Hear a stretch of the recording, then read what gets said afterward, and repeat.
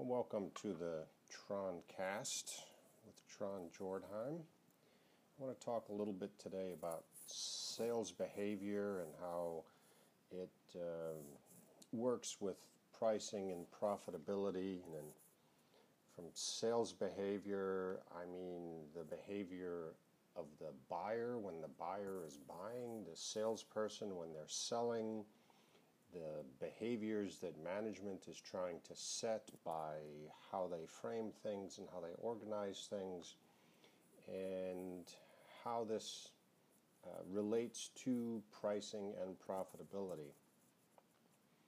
So in any business, you are keeping your eye on your gross sales number, right? Because more is more, but it's also really just all about gross margins. Right, what do you have left at the end of the day? And then what do you have left when you're done with debt and taxes and all of that good stuff and the rest of your overhead? And okay, that's no news to anybody, but promoting gross sales and promoting gross margin do not always align, and that sometimes makes it a little bit tricky. And the way you price things does not always align with profitability, and all your different product types or service offerings come with a variety of cost structures built in. Your customers come with different service levels or attention levels, so you may have what you think is a profitable customer, and when you see the time you spend on them, you think, well, maybe not so much. And anyway, again, that's not news, but that's kind of framing how all of this is affected by salespeople or affects salespeople, right? Because most salespeople get measured by their gross volume, so they're focusing on selling just as much as they can sell, and sell, and that's great.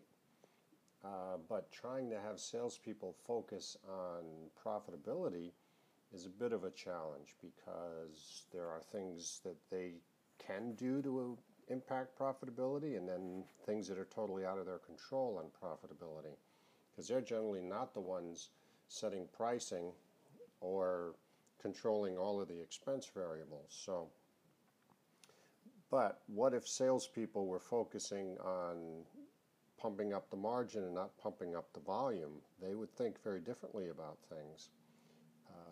But it's not always easy to set that up. So there's a balancing act that everybody's doing as they're going through all of their processes, right? So the buyer is doing a balancing act because, A, how badly do they want to buy something, right? Because that determines their tolerance for pricing, terms, delivery,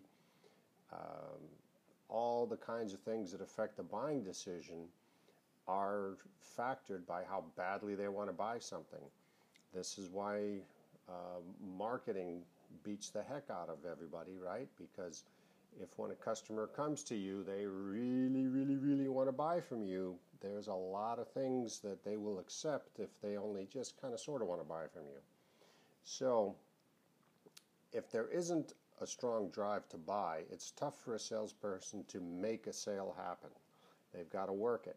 Right? The drive to buy is high. There's a lot of ways you can make a sale. So that's the one balance. The one thing that a buyer's trying to balance is how bad do they want it? And then how much does the buyer really want to spend? Does the buyer have a number in their mind on this particular item or service, and they're not willing to exceed that? Do they have a total budget for a project, and what they're talking to you about has to fit into that somehow? How fluid that number is, again, is impacted by how badly they want to buy something. And so a good salesperson knows how to frame this, how much do you want to spend based on how bad do you want to buy it, right? And the buyer's balancing this in their head, along with how much does the buyer want to save.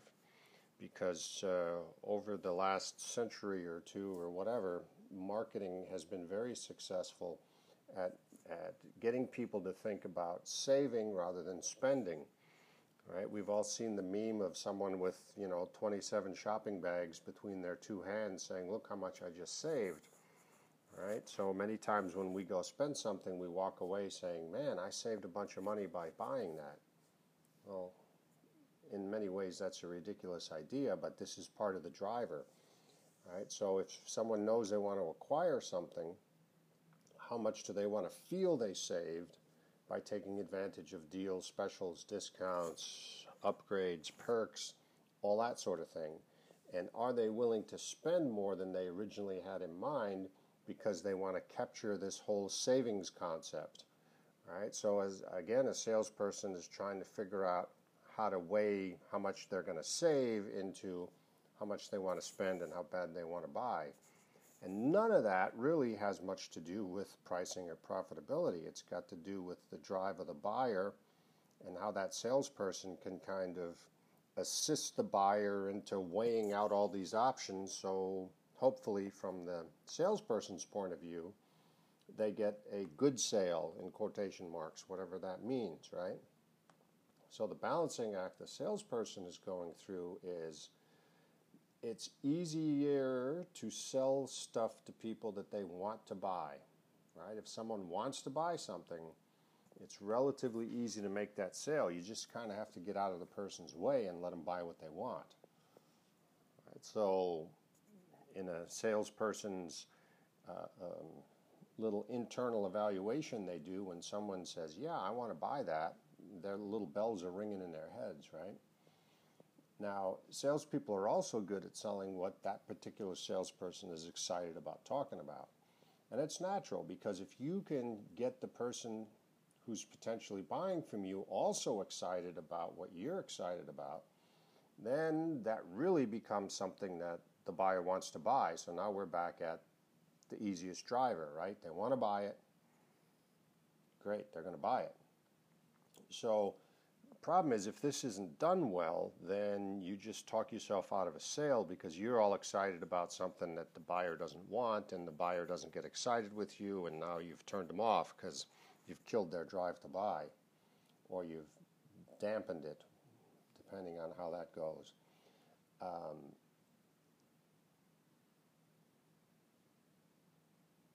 So salespeople can also help people realize that they need something, right? So sometimes you can sell somebody something by convincing them they need something. When there's an unknown need or there's some aspect to the offer that's particularly interesting that the buyer had not considered, or it's a new kind of product that nobody knew anything about. But that requires a lot of rapport. It requires understanding the buyer's thought process. It requires really knowing what sort of drivers all meet together. But look at some of the things that we've all bought that we didn't know we need. I mean, cell phones. We didn't know we needed cell phones, did we? I don't think we did.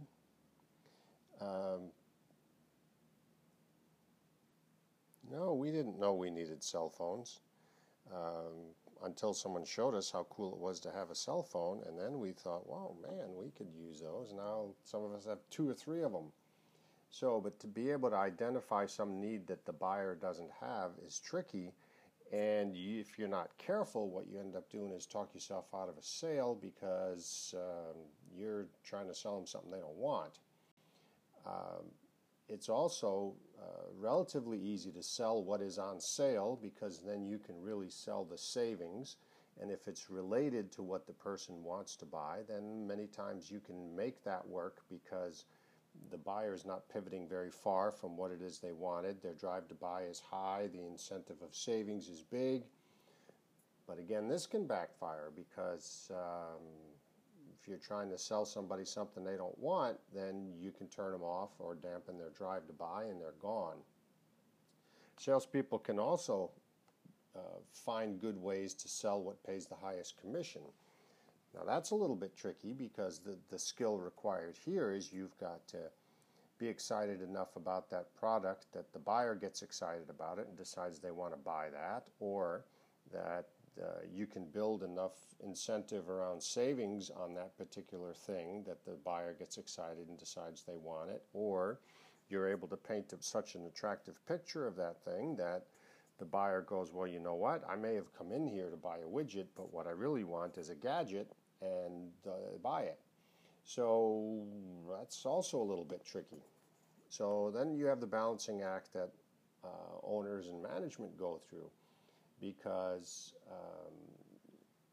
how are they going to get the highest margins, right? So if they can make the things that people want to buy the most pay the best commission and have the best profit margin, then they've got the best of all the worlds.